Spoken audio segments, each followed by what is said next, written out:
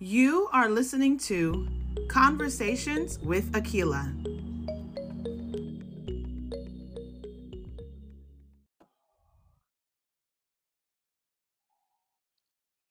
Please be aware you are getting ready to listen to an episode that is intended for a mature audience only. There may be some topics that offend those who are not ready to hear it or who may be or may have been triggered in the past by certain topics.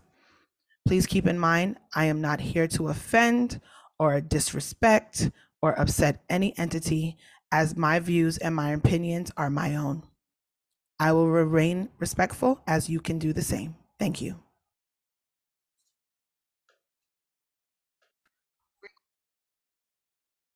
Hello there, and welcome back to Conversations with Akila. Oh my God, as soon as I start recording, my throat, it never, it never fails. Yes, thank you for tuning in. If this is your first time here, welcome, welcome, welcome. Be prepared to be hooked because I'm lit and it's lit over here.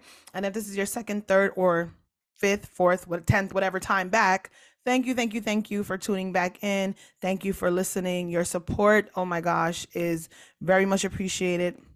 And I am tremendously grateful for it. This episode will be on part 2 of chapter 1 in the book that I have been reviewing and reading on Instagram. If you're not following me on Instagram, please be sure to head on over there. My handle is my name at Akila Peinado. And get with it, okay? This book's name is Sexuality and the Black Church, and holy moly, I don't let's see, like, I don't have the proper words. I don't think there's enough time for me to discuss all of this. It is, let me tell you this, the first part of this book, I'm sure all of it is very intense according to whomever. Everyone's level of intensity is different, but for me, someone who is a history buff, I love history, I love learning about history, especially African American history, English history, yada yada yada, Caribbean history, and I've had to pause a few times reading this. It was just a little bit too much. Like, this book, Miss or Doctor, I'm not exactly sure, Kelly Brown Douglas does a phenomenal job of researching and writing out this information in a clear and concise way. And with that, she has included some testimonials. Oh, and that has been rough. It's one thing to hear about it from a removed place, okay, this is what happened. You learn about these things in classroom, this in the classrooms or whatever. This is what happened. This is what happened.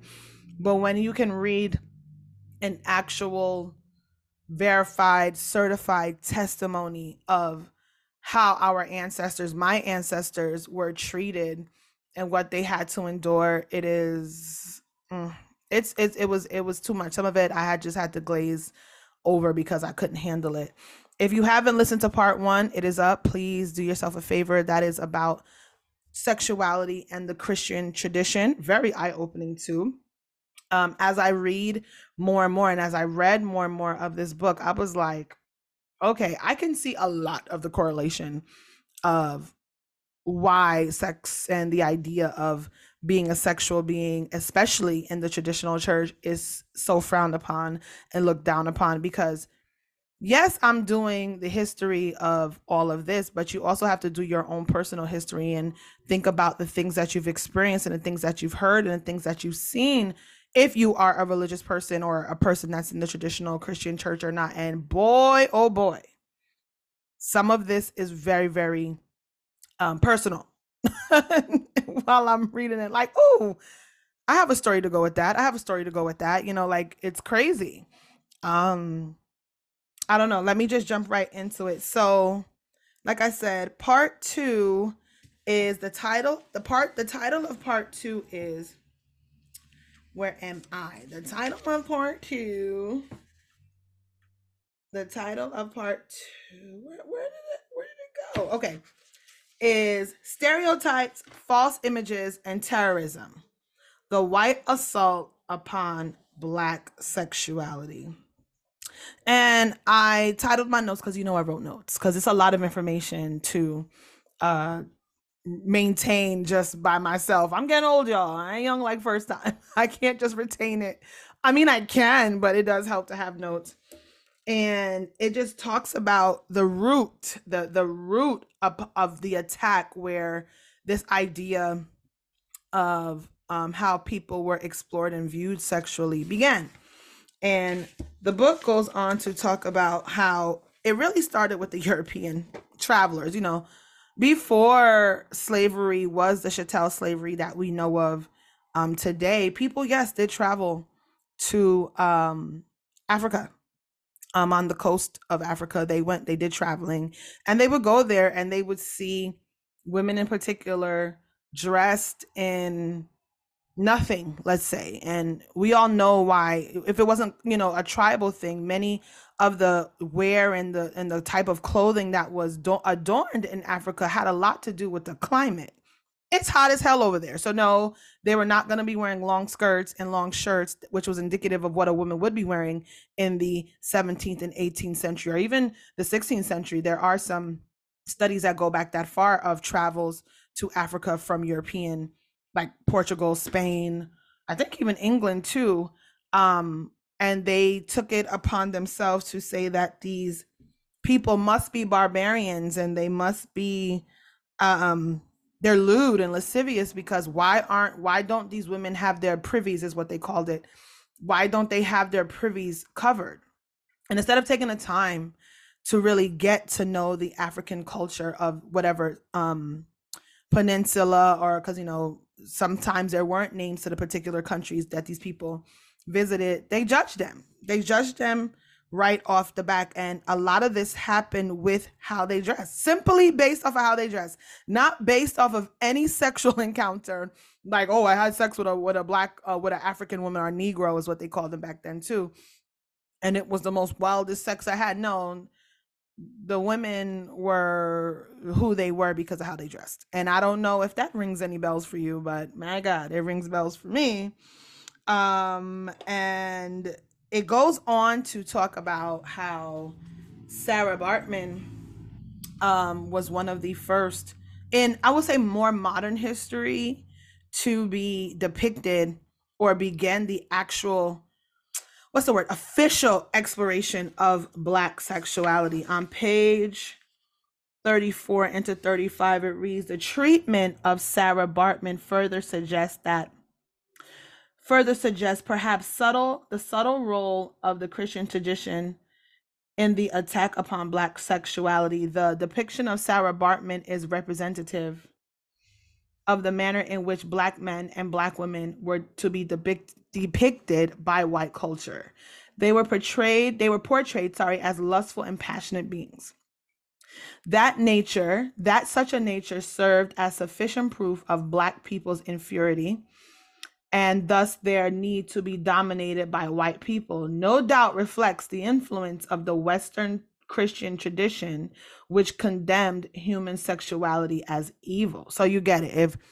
If the Black person is overly sexualized and seen upon as lewd and lascivious and sensual, and the domineering culture looks at being sexual or being a sexual being as evil, then that person that the culture is saying is sexual is evil. Like, that was how they made the deduction. And it's sickening. Like, even when I was reading about the treatment of Sarah Bartman, I don't know if you guys have ever heard of her. If you haven't, you can Google her. There's a ton of information on her. Oh my God, how she was treated, how she was put on display.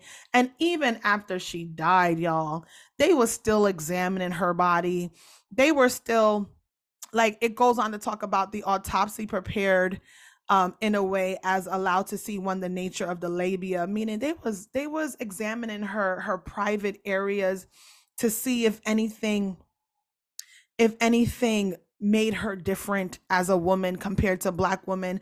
It says Sarah Bartman's sexual parts, her genitalia and her buttocks, would serve as a central image for the Black female throughout the 19th century. It's just, she was degraded. She was dehumanized, which is a big part of this chapter, the dehumanization of the Black person, of the African person, is a very, very huge part of how all of this started. And it was difficult to read. Sometimes people were just trying to survive, but it goes deeper. Let me keep going. Let me see. There's another part that says here, essentially, the treatment of Black women has become the basis for the exercise of white power over Black bodies. Ain't that something? As Robert Staples points out, in no other area are there so many stereotypes and myths as in that of the Black female sexuality. Ooh, ooh, ooh. Stereotypes and false images surrounding Black female sexuality provide the foundation for sexual exploitation and humiliation of Black men, as well as fostering notions of white male and female superiority.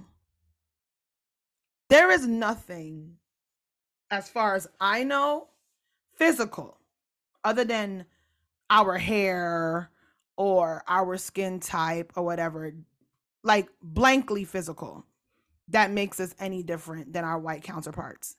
I think the delusion, and it has to be a delusion, I really do feel as if there is some level of mental illness for you to think that a set of people were simply different from you because of their skin color and how they dressed, and to know that a set of people has been terrorized and traumatized for hundreds of years based off those two things is just insane. Like, when you talk about it out loud, it really makes no sense. It really doesn't. But what kind of blew me away with that area that I was reading is the dehumanization and degradation of the Black man happened because of the Black woman. And if you know anything about Christianity and, more foundational modern Christianity, meaning like not ancient, like biblical or anything like that, but when things were being recorded more so like in the 1400s, maybe 1300s, that women in a whole are the reason for the fall of man.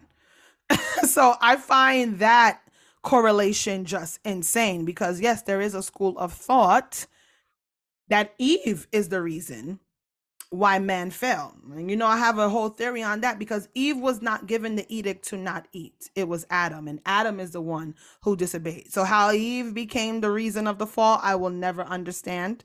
However, to hear that these white people of the time felt like, okay, let's degrade the white woman and that will give us the power and the access to degrade the Black man is just It really is. Let me tell you something, y'all. This book, oof.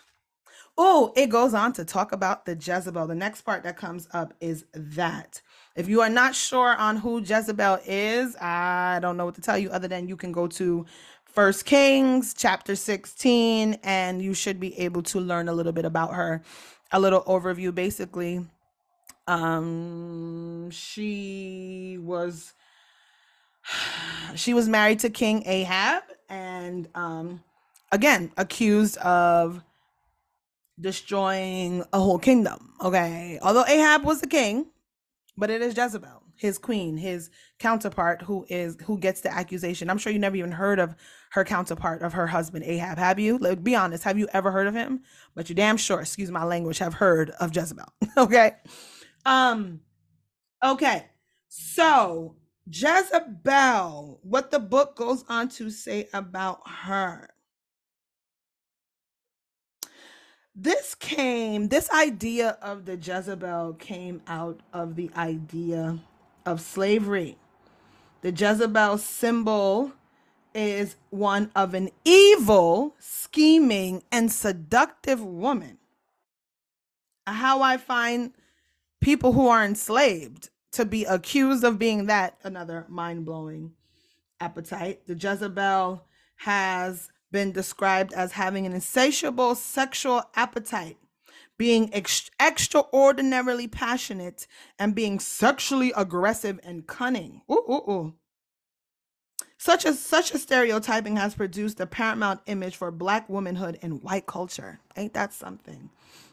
I find it interesting that the Jezebel, meaning the black woman Jezebel, is the only one who could be sexual and scheming and evil. It's hilarious to me. I find it very funny. Um, how, and I've done a whole episode on Jezebel before. It's just all of this insane. Black women were helplessly trapped in the mythology of being Jezebels by the very institution that demanded them to be precisely that. The more entrenched the Jezebel image became, the easier it was to justify treating Black women in inhumane ways. Once enslaved, females were considered Jezebels, then all manner of treatment of them were deemed appropriate. So automatically, off the cuff, a woman was a Jezebel. It goes on to say they could be worked brutally in the fields, displayed on public auction blocks like cattle, and exploited as breeders. Mm-mm-mm. There's a testimony in here that I'm going to share. It says this testimony came from, this is from the book written by Tab Gross and Lewis Smith. It's called Slave Testimony, 2 Centuries of Letters, Speeches, Interviews, and Autobiographies, published in 1977.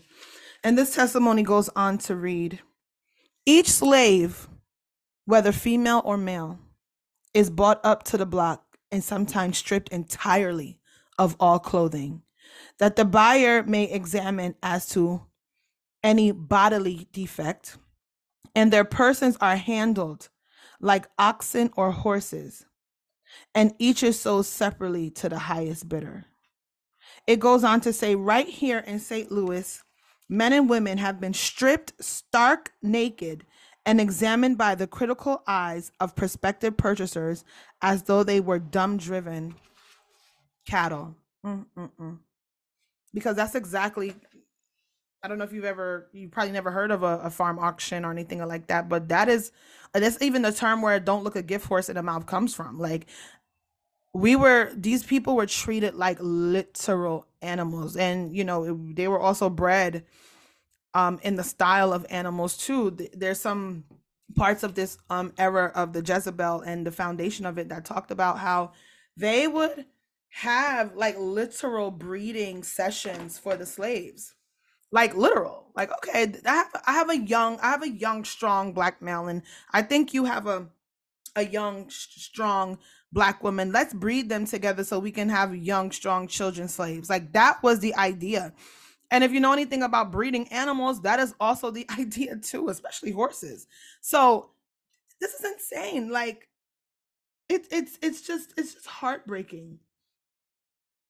And what I find even more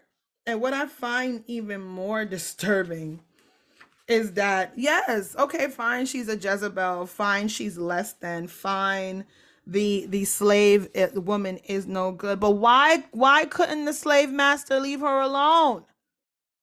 Hmm. Because if you were treating people like animals, because in your ideology, in the overall governing ideology of this time in which I'm reading, black slaves were inhumane. They were beasts, as we will learn in the Young Buck section. They were beasts. They were this. So if the white master couldn't keep his hands off of the black slave, was he participating in bestiality? Is that what he was doing? Because how do you say this black slave is an animal, even likened unto apes and gorillas? I read, like, this is disgusting. But yet you can't keep your hands off of her. You can't stop raping her. You can't stop making her get pregnant with your kids, with your children, right? And it's justified. I'm confused by the I don't get it. I'm just confused by the logic of that. Then I don't understand how you justify that, because you're sleeping with your white wife and you are also sleeping with the black slave. So is the slave an animal, or are you practicing bestiality? What is it? Is she human? Is she not? Because I don't understand how your wife could have children the same way And when you sleep with a black slave, she has your kids the same way. And there was no, as far as I know, physical defect any different, as far as I know, other than that child came out a little bit darker because, they had like a more melanated hue because of the mother. Interesting. Very, very, very, very interesting. It's a sickening thing, but I'm not reading it to be annoyed. I'm reading this for information. Because as you know, like I want to go more to talk about, because my overall mission, I guess, if you want to call it a mission, I don't think it's a mission. I don't think anyone cares about what I have to say that much. But my overall idea of why I decided to go this route is because I want to talk about why is sex such a taboo topic in the church. Like I want to talk about that, and this book is helping me lay the foundation of why here we are 3, 4, 5, 600 years later, and we are still made to be seen as if we weren't born with the sexual part of us. Most of us were. And I mean, granted, there's people out there who do not indulge in sexual feelings. That's fine. But to make those who do have the sexual feeling feel as if they shouldn't is a problem. Okay. Let's see what is next. I think I want to read just one more part from the Jezebel era, because it's just also made clear from the slave stories is the fact that white molesters were not held accountable for their misdeeds or responsible for any offsprings that may have resulted from their sexual rampages. Man, that I read this part on Instagram, and that it's just sickening. It is sickening. It really is. It's they raped these young girls. In this passage, it goes on to talk about how young girls as young as 12, as soon as they hit puberty and started menstruating, which they called them women. Now these are children, 12 and 13 years old, were having babies. And sometimes these babies were by the slave masters. Like, so you're not just a beast, you're a molester, you're a pedophile. Like, it goes so deep. It goes so deep, and it makes my stomach sick. Okay. The next part was interesting too. Mamie. So we've all heard of Mamies. You know, the whole Aunt Jemima look.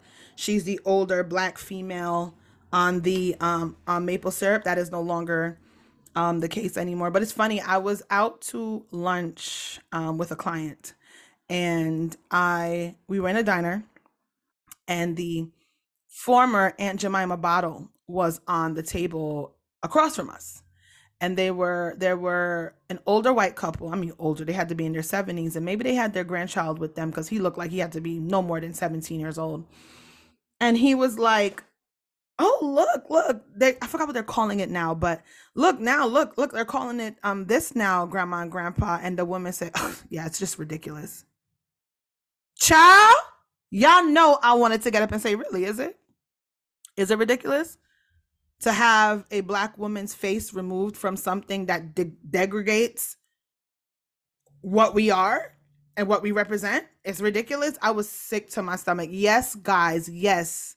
Even in New Jersey, even in the North, even in 2022, there is still a school of thought of people out there who feel as if black people should not have any level of autonomy over their image, over their body, over their thoughts. Yeah, it exists.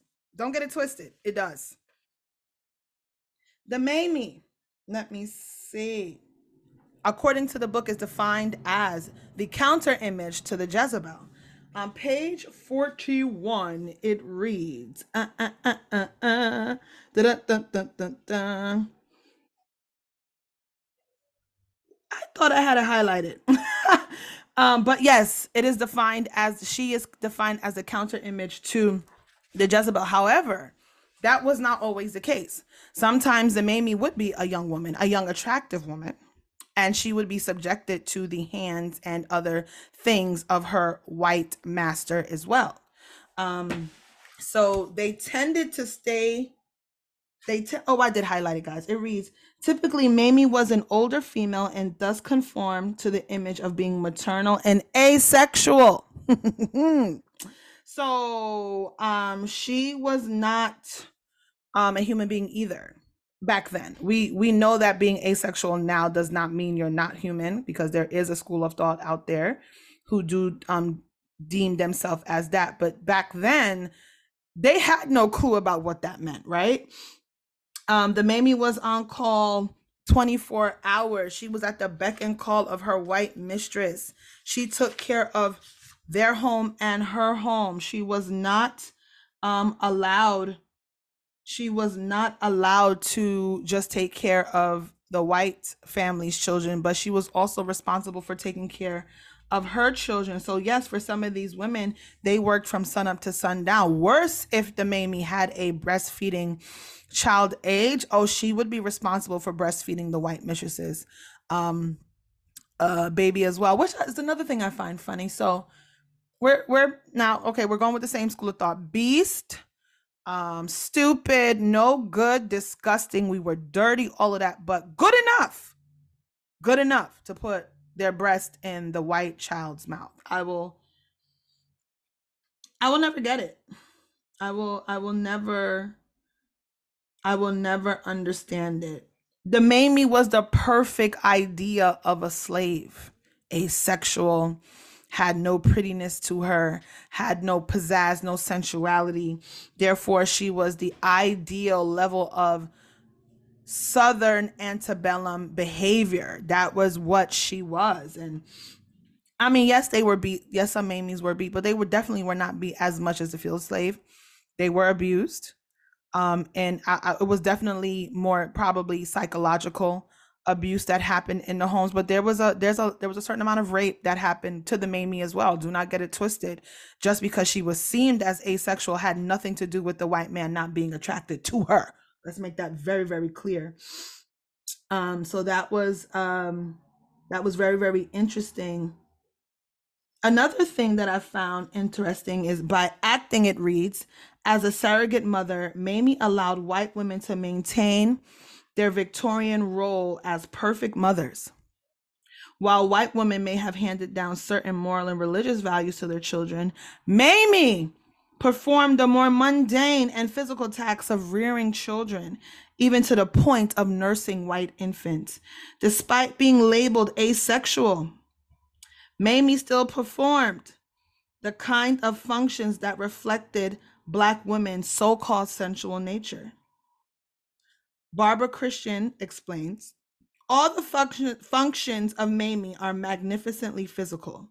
They involve the body as sensuous, as funky, the part woman that white Southern America was profoundly afraid of. Mamie, then harmless in her position of slave, unable because of her all-giving nature to do harm, is needed as an image, a surrogate to contain all those fears of the physical female. Patricia Hill Collins goes further and says, good, in quotation, white mothers are expected to deny their female sexuality and devote their attention to the moral development of their offspring. I'll read that again. Good white mothers are expected to deny their female sexuality and devote their attention to the moral development of their offspring. In contrast, the Mamie image is one of an asexual woman, a surrogate mother in blackface, devoted to the development of the white family. So white women were not allowed to explore their sexuality with their white husbands because that did not reflect a good mother, a good white mother. So where were these men going to have sex? Where were these men going to get their sex from? Woo, child, this is just something. This is something.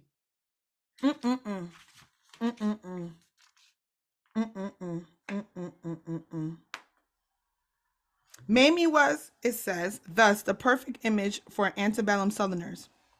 As the personification of the ideal slave and the ideal woman, Mamie was an ideal symbol of the patriarchal tradition. She was not just a product of the culture uplift theory. She was also a product of the forces that in the South raised motherhood to sainthood. As a part of the benign slave tradition and as a part of the cult of domesticity, Mamie was a centerpiece in the antebellum Southerners' perception of the perfectly organized society. Mamie symbolized race and sex relations at their best. She was once black and female. In reality, as well as a mythology, both blacks and women were ultimately subservient to who? White males. Mm, mm, mm.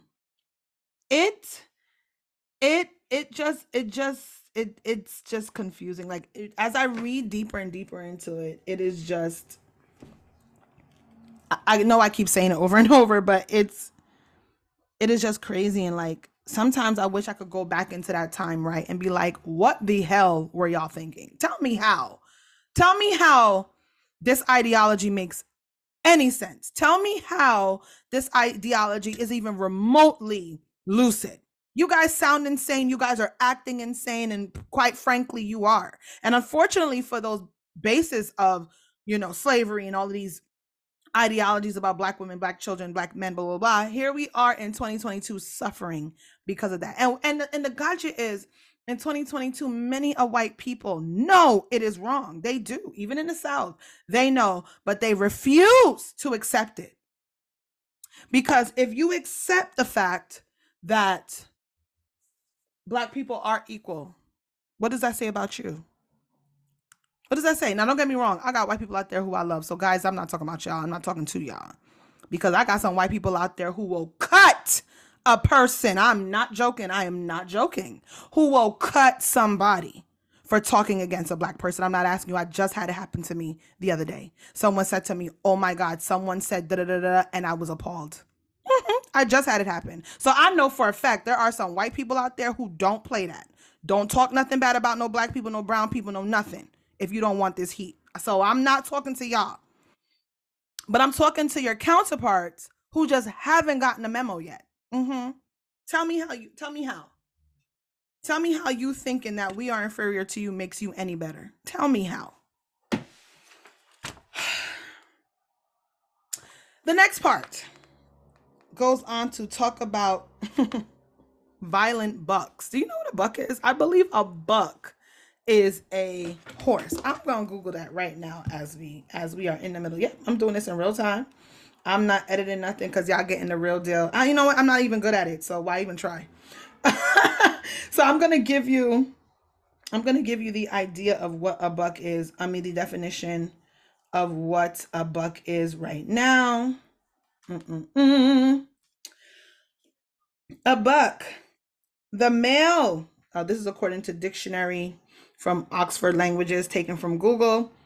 The male of some horned animal, especially the fallow deer, roe deer, reindeer, or antelopes. Second definition, a vaulting horse. Of a horse to perform a buck, oppose, or resist. So yeah, animals. Yeah, the violent buck. And the violent buck is in reference to the black man. I'm going to read this whole part. These images of black womanhood provided a gateway to the dehumanization of black men. The Jezebel character in particular has provided an excuse for the sexual degradation of these males. That black women were considered sexual reprobates provided white culture with the fundamental proof of the inevitable nature of black men's sexual perversion. Isn't that interesting? Sexual perversion? That black women were Jezebels meant that black men had no choice but to be passionate and lascivious, if for no other reason than to fulfill the sexual desires of the hot black woman. What? One Southern female writer put it bluntly in a popular 19th century periodical. They, in parentheses, black women, are evidently the chief instrument of the degradation of the men in their race. In order to complement the unrestrained black woman, white culture portrayed black men as wild, bestial, violent bucks. As a buck, the enslaved male was quite useful to slaveocracy. He was deemed a powerful animal not only in terms of his ability to produce work, but also in terms of his ability to breed offspring. Yet, indispensable as this image of the black buck was to the institution of slavery, it posed a potential threat to the peace and sanctity of the white world. For if being a Jezebel meant that black women were seducers, then being a buck meant that the black men were sexual predators. Sexual predators. It goes on to talk about the size of the black man's penis and how white culture seemed trapped by its own insidious racist logic. The Jezebel was not a desired partner for the black buck, so he was propelled toward white women.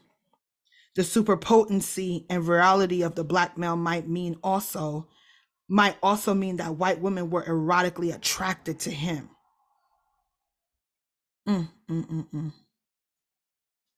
So basically, white men were jealous. Basically, white men were jealous of black men, just like how white women were jealous of the black woman. Absolutely. There's books, like there's serious books on that, like for real.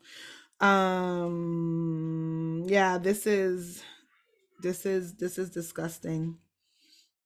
In the section on castration, because oh yes, honey, during slavery, black men were castrated. Let's not make any mistakes on that. It was a penalty for running away sometimes. Oh, it's definitely a punishment, or so they say. I think they took pleasure in doing it because it got rid of another big penis out there.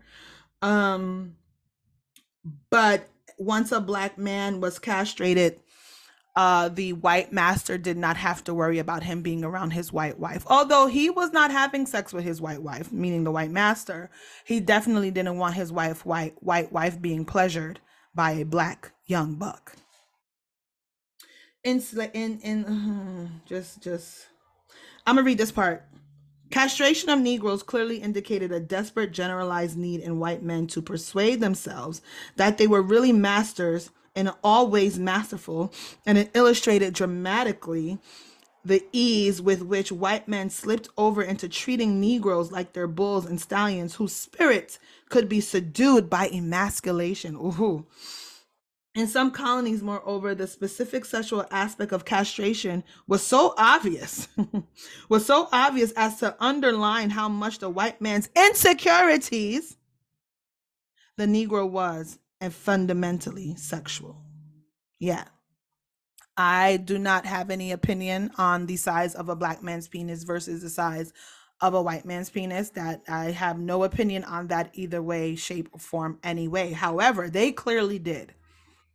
The white overall governing factions of the time had a huge opinion on the black man's penis and how it had to be controlled. It goes on to say by Leon Litwack, I spoke about him before, to endorse lynching, because lynching was also a way to let me get the definition of why lynching came to part. As insidious as castration was, no crime against the black man was more clearly indicated the white male fear of black male sexuality or power than lynching. The phenomenon of lynching clearly exemplifies Foucault's understanding of the relationship between sexual discourse and the exercise of power. Sounds a lot like rape, right? So in a sense, the beginning of lynching was in a way a way for black men to be raped by, let's say, the system, okay? White society was able to easily embrace lynching as a necessary means for protection against such a passionate animal. Leon Litwack explains, to endorse lynching was to dwell on the sexual depravity of blacks, to raise the specter of the black beast seized by uncontrollable savage passions that were inherent in the race. That is an inhumanity, depravity, bestiality, and savagery practiced by white participants in lynching would be justified in the name of humanity, morality, justice, civilization, and Christianity. Sick, sick, sick, sick, sick, sick, sick. If the Black woman was most vulnerable to rape, the emancipated male, still thought of as a violent buck, was vulnerable to being lynched. Indeed, almost 3,000 Black people were reportedly lynched between 1889 and 1918. Some 50 were women, and thus the overwhelming number were Black men.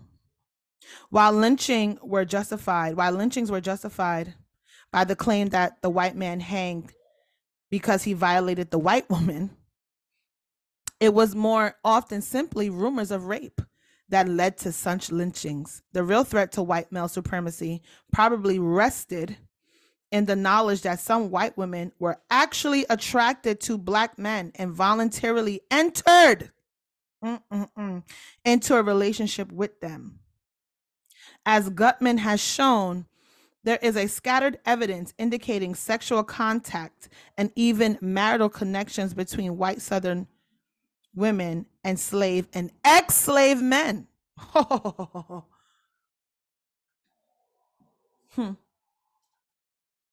the white man couldn't help that white women were attracted to the Black men, which drives me insane because you white slave owners, men, loved the Black woman. So I'm confused as to how you're confused that your wife or whomever, your daughter, whatever, wouldn't be thus attracted to the Black man.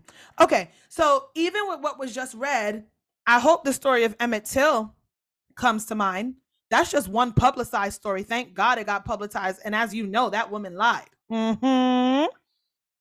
She lied. He did not whistle at her.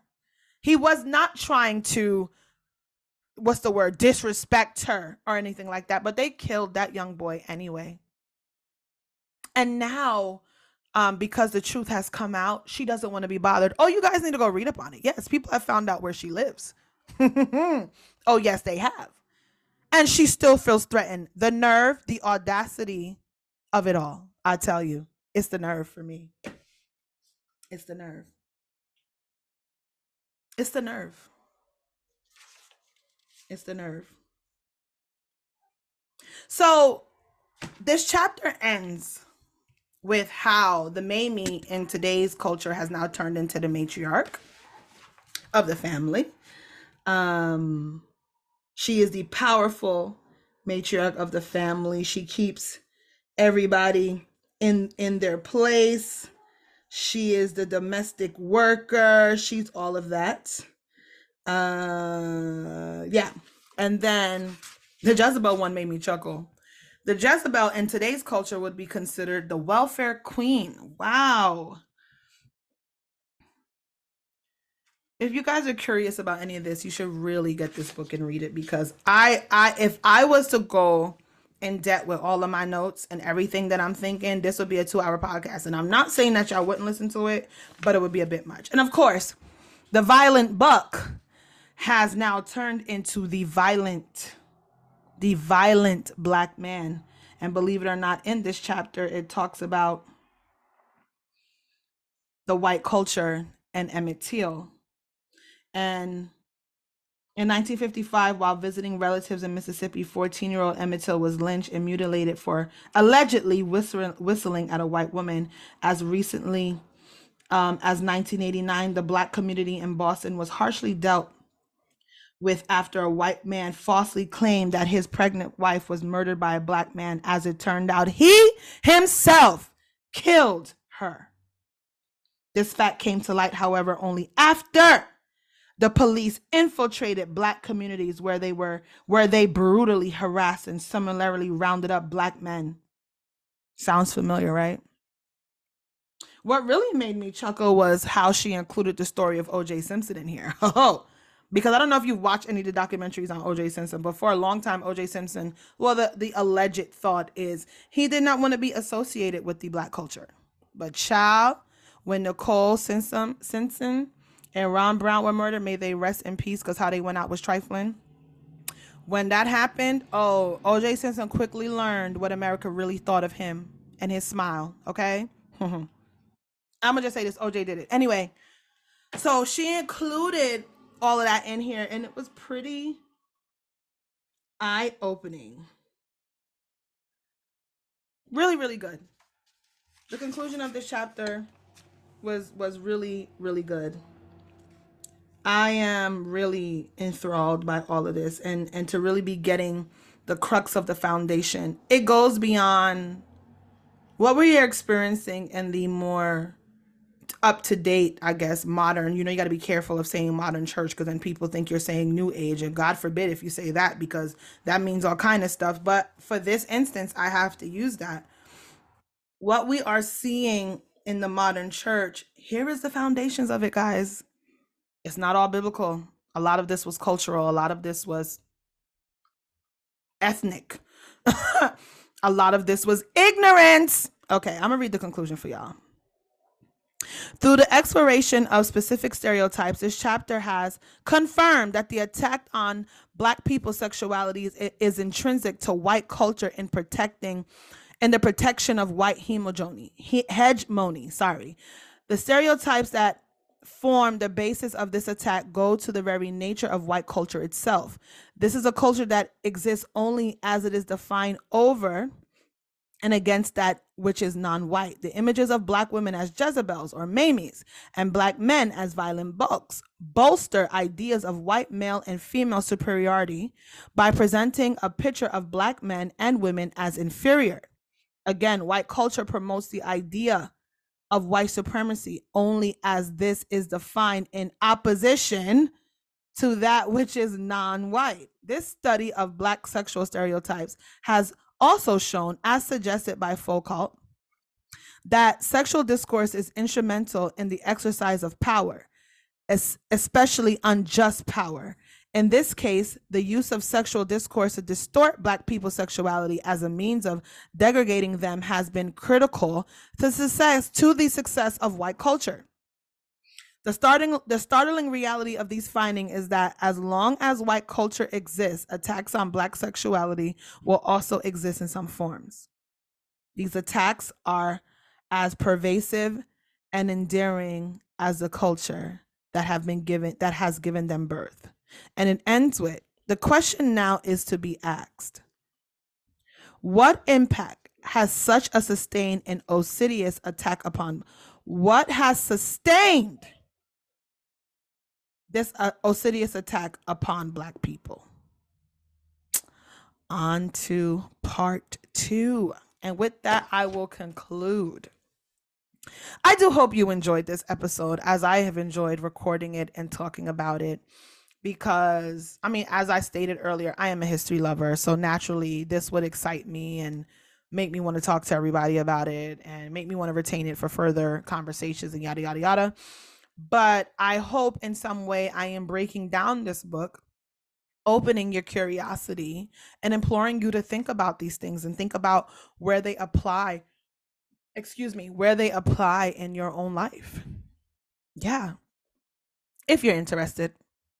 Let me know what you think. Please be sure to rate this episode, comment, and share with everyone that you know. Please, please, please, please, please. Because I'm trying to get international here. I'm trying to have world dominance in this place. Okay, like, come on, help a girl out. Either way, it is my pleasure to serve you in this capacity. Please be sure to tune in for the next episode over on here, Conversations with Akilah. Until next time, toodles, toodles, toodles, toodles, toodles. You just finished listening to Conversations with Akilah, where I have a lot to say. Okay? Please be sure to tune in every Friday where you can have a conversation with yours truly. We'll be talking about any and everything. Nothing is off the table. Please remember to share this and like it and comment everywhere podcasts are heard. We are on Apple, we are on Spotify, you name it. Your like, your comment, your share will help this podcast grow. I appreciate you. Thank you.